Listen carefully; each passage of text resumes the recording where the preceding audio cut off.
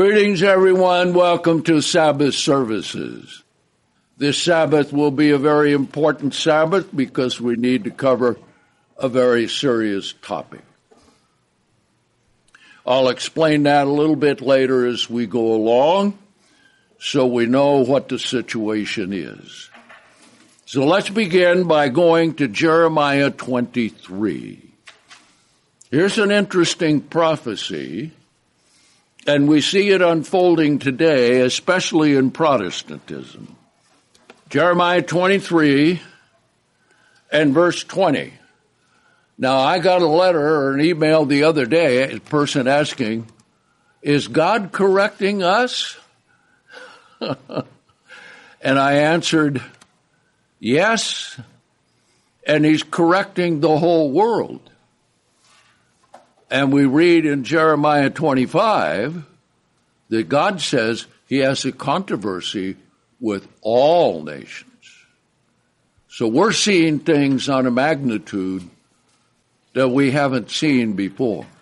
And yet, isn't it interesting? We had the communications to get the information on it. Okay? Now, verse 20. The anger of the Lord shall not return until he has executed, until he has performed the purposes of his heart. Now, that's leading up to the first resurrection. See, but remember this. Every purpose of God is going to be fulfilled. See? Now, not in a time frame that we may think or that we may surmise, but according to God's timetable. And we have an outline of that with the Sabbath and holy days. But it doesn't tell us how far ahead or how far in between. See? Now, for example, this coming year, beginning with atonement, starts a Jubilee year. Okay? So a lot of people think Jesus is going to return in a Jubilee year. Well, if that's the case, then it's off 50 years. But what if it's not the case? Okay? He says, in the latter days you shall understand it perfectly. I have not sent these prophets, yet they ran. I have not spoken to them, yet they prophesied. Now that comes in all forms and sizes and shapes and all different religions and even within the Church of God. But if they had stood in my counsel, stop and think about that, whatever the counsel of God is, everything must be rooted there, see, and cause my people to hear my words, then they would have turned them from their evil ways and from the evil of their doings. Am I a God who is near, says the Lord, and not a God afar off? He is near to anyone who calls out, anyone who cries to God. He will hear. He has the power, he has the means, he has the mechanism, and everything about it. So verse 25, I have heard what the prophets said, who prophesy lies in my name, saying, I have dreamed, I have dreamed. And that's what we have today. I was listening to a Protestant who was saying, just before the tribulation takes place, we're all going to be raptured away. See? Okay. And I was watching and he didn't raise off the stage. Okay. How long shall this be in the hearts of the prophets who prophesy lies? Now then, there are lies that are direct lies. There are lies because of misapplication of what you think is the truth. Okay? Who are prophets of the deceit of their own heart. Okay? They scheme to cause my people to forget my name by their dreams, which they tell, each one to his neighbor, as their fathers have forgotten my name for Baal. Now here it is. Here is the key. And also the title of this message, right here. Verse 28. The prophet who has a dream, let him tell a dream. And he who has my word, all the words of God, see? Let him speak my word faithfully. So the title of this message is Speak My Words Faithfully. That's what God wants. See, now all of us have lived through a lot of upheaval within the churches of God. And we've heard how many speak things that were not correct. And so enticing and so alluring that fully 40% of what we knew as worldwide went from Sabbath keeping to Sunday keeping. So think about that. See? Let's go on.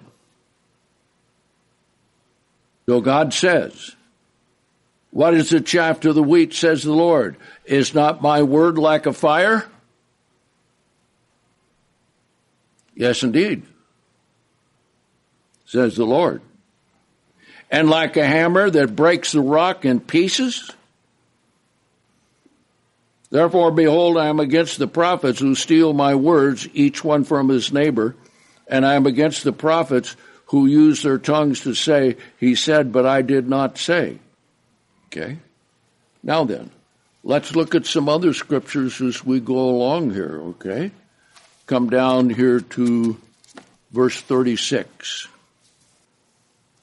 And you shall mention the oracle of the Lord no more, for every man's word becomes his own oracle. In other words, everyone does what he thinks is right in his own eyes. For you have perverted the words of the living God, of the Lord of hosts, our God. Okay? Now, how do you pervert the words of God? That is, taking them and making them say what is not true. By taking them and misapplying them in situations which actually changes the Word of God. So we'll see that a little bit later here. Okay? Thus shall you say to the prophets, what has the Lord answered you, and what has the Lord spoken? But since you say the oracle of the Lord, therefore thus says the Lord, because you say this word, the oracle of the Lord, after I sent you, saying, you shall not say the oracle of the Lord. Okay? Now then, think about this with the Protestants, because the Protestants do this more than anybody else. We'll get to the situation where it happened here just recently in Christian Biblical Church of God. But remember this, therefore, behold, I, even I, will completely forget you, and I will forsake you, and the city that I gave to you and your fathers, and cast you out of my sight. Did God do that with Jerusalem and Judah? Yes, he did. Okay. So when we're talking about the Word of God, we need to do it and handle it correctly. Now just put this in your notes. Psalm 50:17. It says that they cast the words of God behind them. And isn't that what the Protestants do? Now, isn't that what happened after worldwide split? Went into many pieces? Yes, indeed. All right, now let's come over here to Proverbs 30. And this is a warning to all of us. See? Now remember this.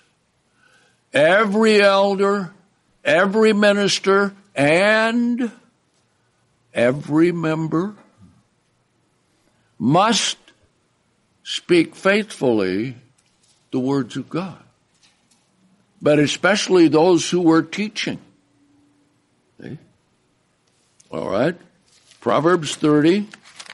And let's pick it up here in verse 5. Every word of God is pure. He is a shield to those who put their trust in him. Now notice verse 6. It's interesting that this is in Proverbs, right? Do not add to his words,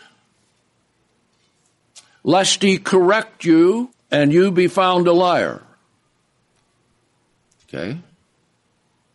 Now that is true, is it not? Now let's come to Psalm 12. So every word is God, pure. We have to take care of it properly, speak properly, especially the elders. Okay, Psalm 12, and let's pick it up here in verse 6. The words of the Lord are pure words, like silver tried in the furnace of the earth, purified 7 times. You shall keep them, O Lord, you shall preserve them from this generation forever. Okay. So God's word is always true and right down for all of us. Now, why is this important for us at this particular point? Okay.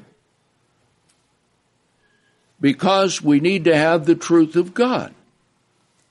Now, let's come to another psalm, Psalm 115. And everything that we do has to be based upon the Word of God. Psalm 115, verse 9. O Israel, trust in the Lord. He is their help and their shield. O house of Aaron, trust in the Lord.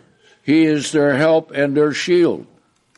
Now notice he starts out with the whole nation, then the house of Aaron, and you who fear the Lord, trust in the Lord.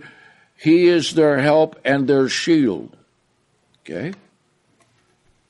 Now then, we trust in God because of his truth. Come over here to Proverbs, the 3rd chapter. Let's see more about trust, and then we'll compare this with what else it says there. Proverbs 3 and verse 5. Trust in the Lord with all your heart and lean not to your own understanding. Now, if you're trusting the Lord with all your heart and you're trusting in the Word of God because it's pure and true, and this is what we have to teach. Now, in our experience and with the Christian Biblical Church of God, we have had to fight every heresy, every wrong doctrine, and you look at all of our books, and you look at the Bible here, the Holy Bible in its original order, a faithful version. See? Now, it's possible to do that because all of those who made the errors and changes in the Bible recorded them, and we know where they are. So that's how we're able to do a proper translation, faithful to the Word of God, a faithful version, see. We don't lean to our own understanding. Everything about the Word of God, we have to lean on the Word of God. And all of us who have the Spirit of God, we need to use the Spirit of God to rightly divide it. We'll see here in just a minute. In all your ways acknowledge him, and he shall direct your paths. Verse 7, do not be wise in your own eyes. Don't get lifted up in your own counsel. See? Don't be wise in your own eyes. Fear the Lord and depart from evil. Now, we're going to talk a little bit about correction here because we need to cover something in the way of correction. All right? Let's come to Jeremiah 10. Now, correction is not easy. Some correction can be handled face-to-face, person-to-person.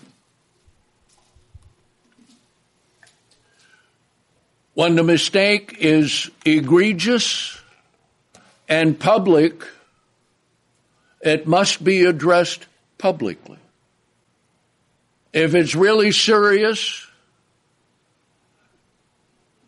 you don't have, oh, well, I'm sorry I did it, and then we kiss and make up and sweep it under the rug. No, because there must be a change in heart and mind and repentance in approaching the Word of God. We'll see that in a minute here. Proverbs 10, verse 24. O Lord, I know that the way of man is not in himself. Now, see how that ties in with Proverbs? Lean not to your own understanding. Now, all of you know what I do when I have a thought that's not from the Bible, but it may be something that could pretend. What do I do so you know that it's not the Word of God? If it's a little deal, if it's a big deal, and everybody knows it's not the Word of God. But that means this. If we have things that we're thinking about, we need to get the Word of God to compare with our thoughts to see what it is that we are doing. See? Verse 23, I know the way of man is not in himself. It's not in man who walks to direct his steps. And isn't that true? What human being can direct his own steps without the Word of God? I mean, look at the trouble that's in the world today. All that's there. Everyone doing what's right in their own eyes. And look what happens when Satan takes over and lies become the general topic of news and conversation. And then lies come in that are purely satanic, like this changing the gender of children in school. And I still do not know how they got that power within the schools to not even tell the parents. Okay? So that permanently changes those poor kids. Okay? Now verse 24. O Lord, correct me. This is what we need. We all need correction. Okay? Now, sometimes correction is easy. Sometimes it's not. He says, correct me, but with judgment, not in your anger, lest you bring me to nothing. See? No. What we're covering today is not to destroy someone, but it's to let the church know that when there are serious and grievous problems committed by an elder, and I won't mention his name here today because it was done publicly on GTM, and all of those who saw it, several hundred, and a lot of people were calling, what is this? What is going on?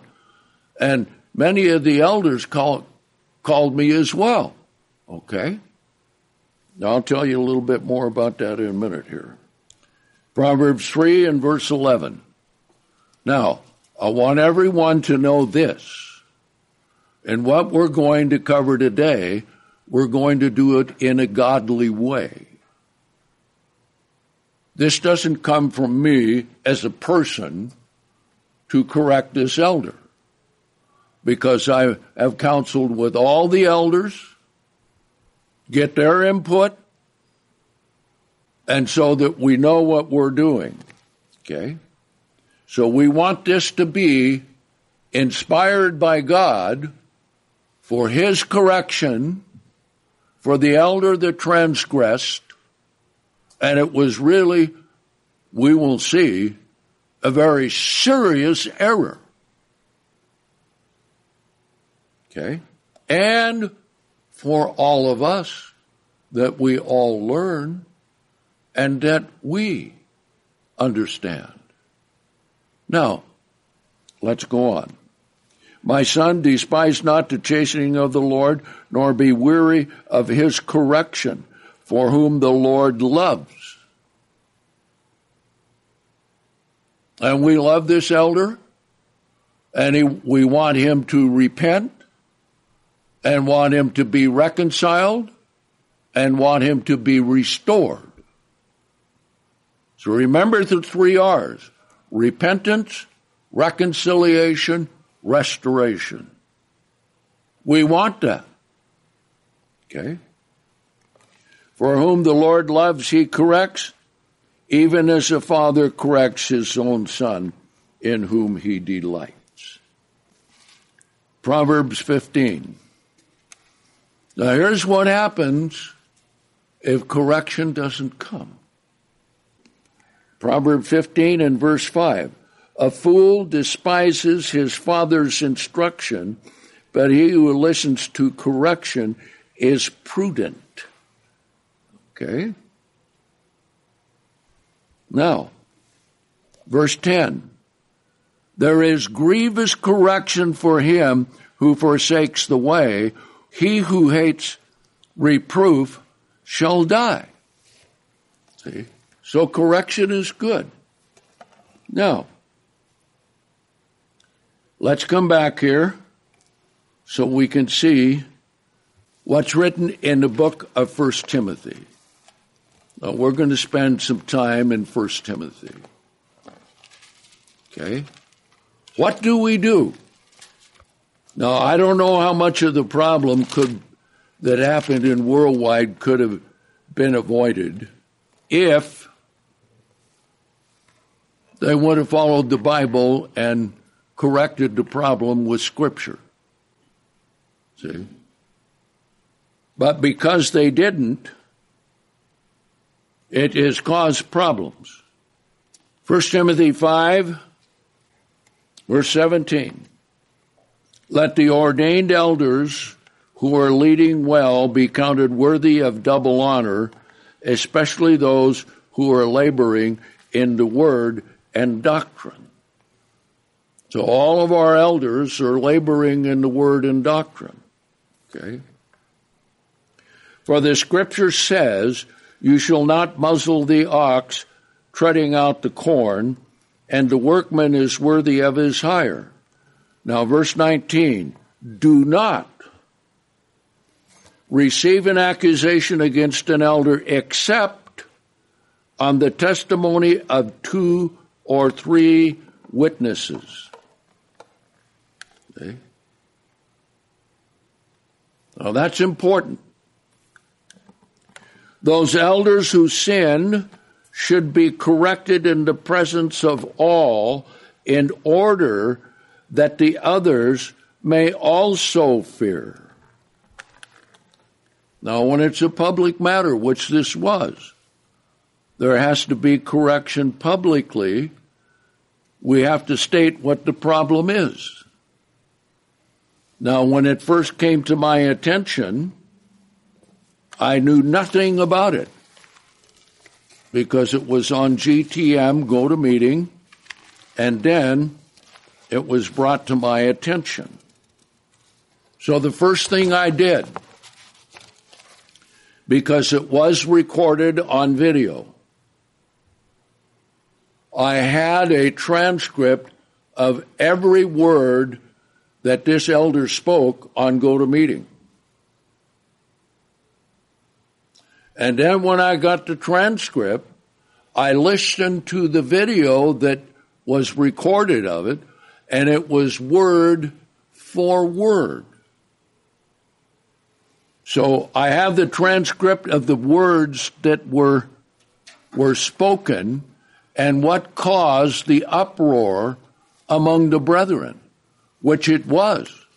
Now, all of us are very sensitive to when things are not spoken correctly, because we have come out of all of the things, the craftiness of men. And we want to stick with the Word of God.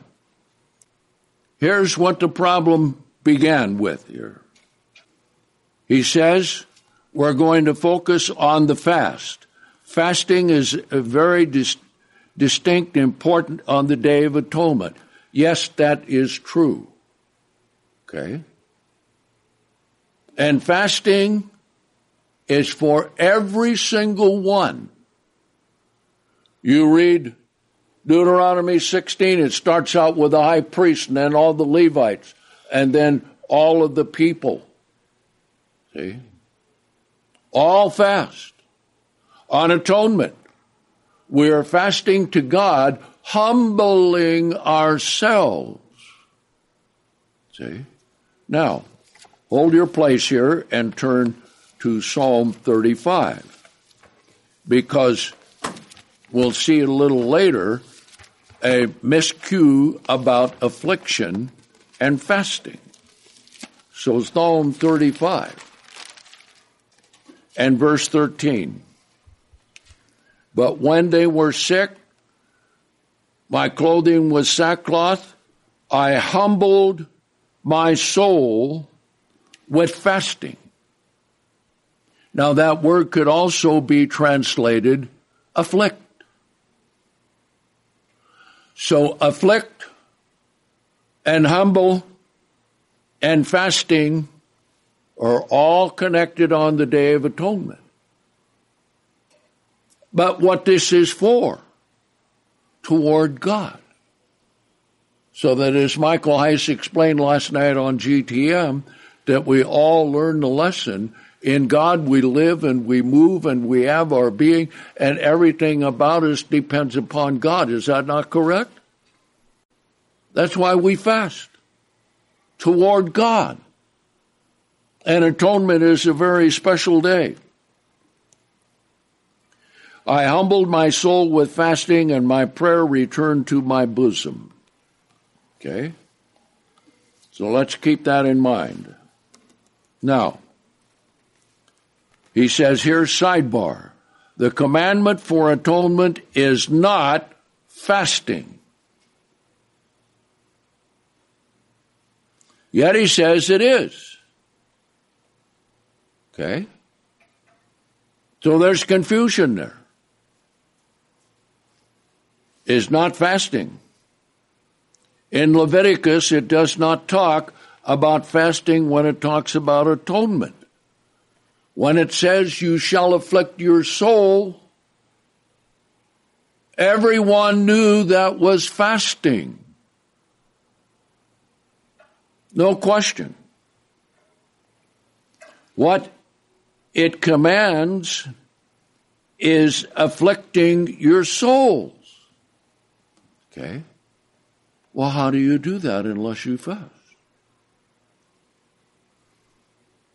I want you to bear that in mind, because that is very important description of the people that come out of the day of the Lord.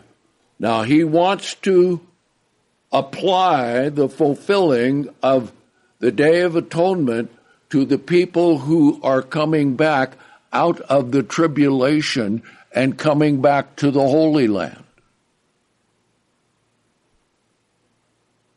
And we will see that has nothing to do with atonement.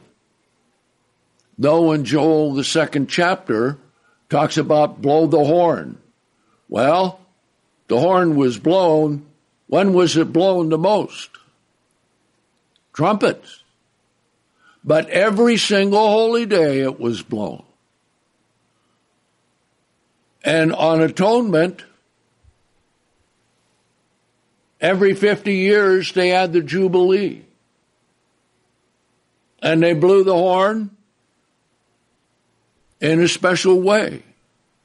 So that cannot be applied to the people coming out of tribulation in Joel, the 2nd chapter. Okay. But he says, continuing, we are talking about a fast on atonement. I want you to read this with understanding. Now he's talking about Isaiah 58, what kind of fast do I want, and so forth.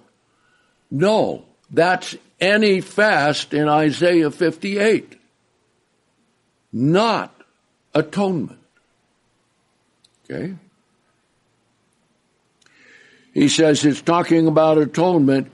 This is a description of why we fast on atonement.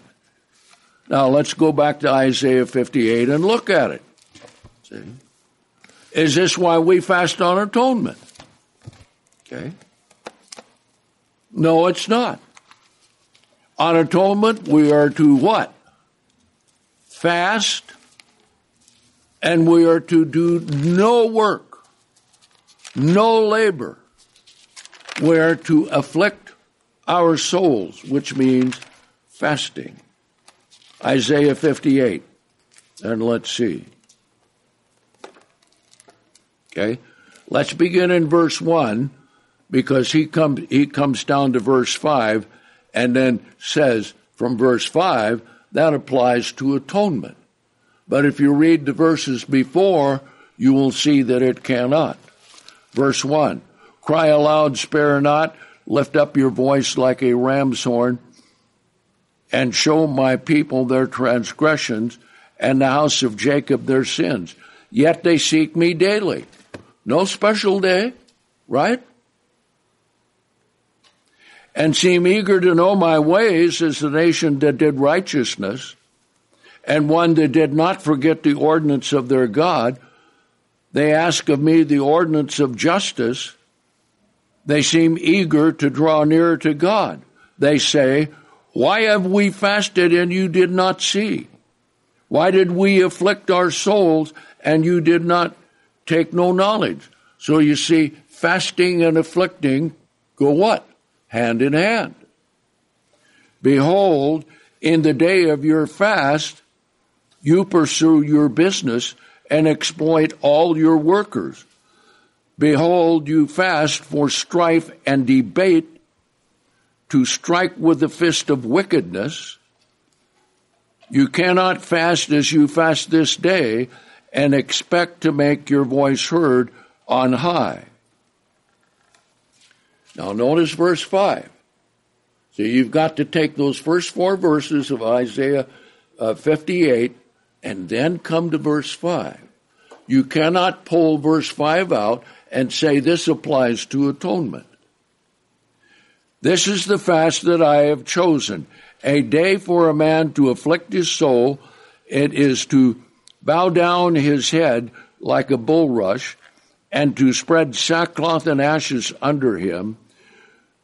Will you call this a fast and a day of pleasure unto the Lord? This is not. Rather, the fast that I have chosen is to loose the bands of wickedness. See? Now, this is for fasting on any day other than atonement. Because who gives the atonement on the Day of Atonement? God does. Comes directly from him. See? For all the people, to cover all their sins and all their transgressions. See? So this is talking about a fast, which is not atonement. To loose the bands of wickedness, to undo heavy burdens, to let the oppressed ones go free, and that you break every yoke. Is it not to give your bread to the hungry? Any sense of this in Leviticus 23 or Leviticus 16? Does it say after the fast is over, give your bread to the hungry? No, it doesn't. See? And when you get down to it, the 2 most important things concerning the Day of Atonement is the goat for the Lord and the goat for Azazel. Now, there's another problem as I cover in presenting atonement.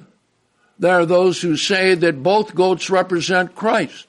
Well, if they both represent Christ, why does there have to be a lot thrown for the Lord? There would be no lot thrown because they would both mean the same thing. See?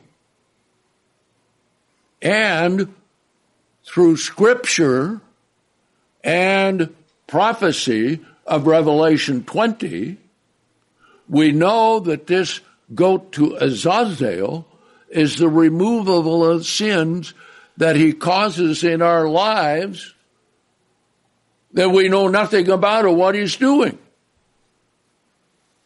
See? Just like us today, we're victims of this more than anything else. Okay? Let me give you an example. Have you heard a commercial on television or on the radio, and it's a catchy little tune? You don't want to remember it, but you can't get it out of your head. Does that ever happen? Yeah. Takes what, about 3 days? Okay. Satan has committed sins against humanity from the beginning, and he must pay for his sins against human beings.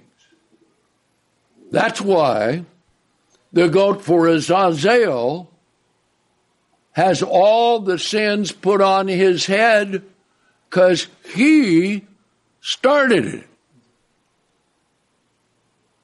And all the subsequent sins of humanity down through time. Okay? That's why.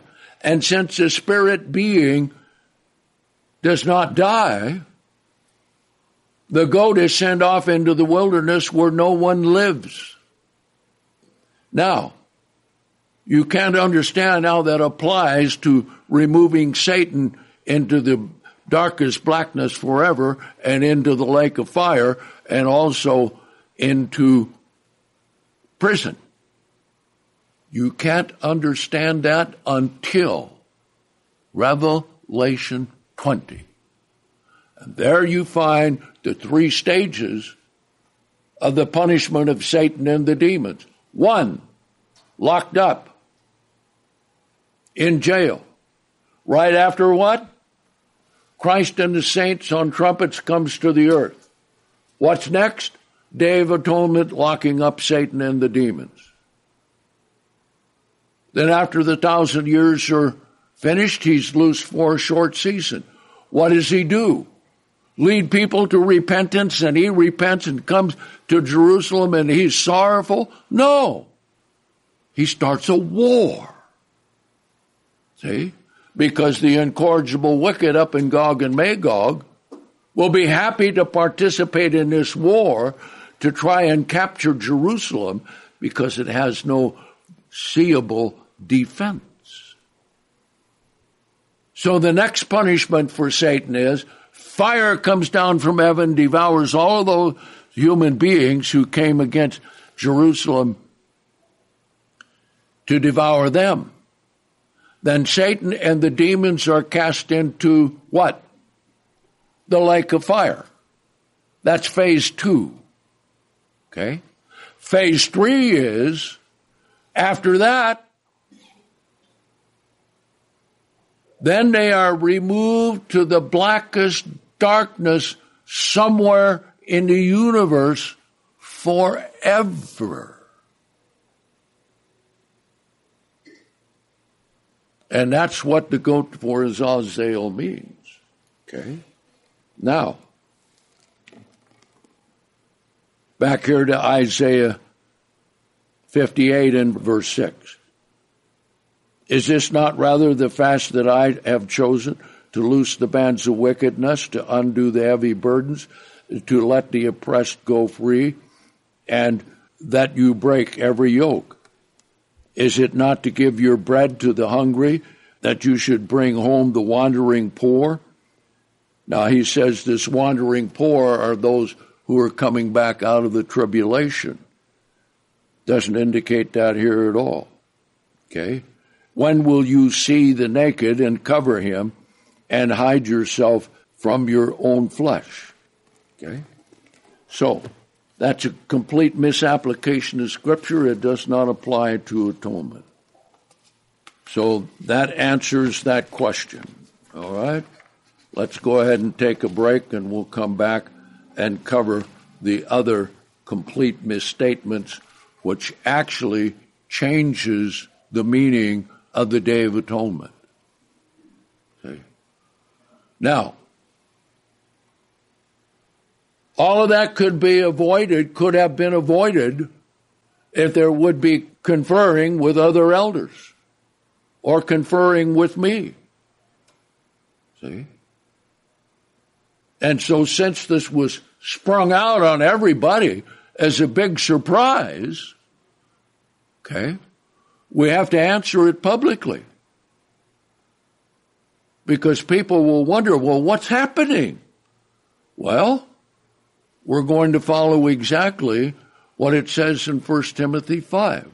The elders that sin, correct them so that everyone will understand. We'll look at that again. Let's take a break.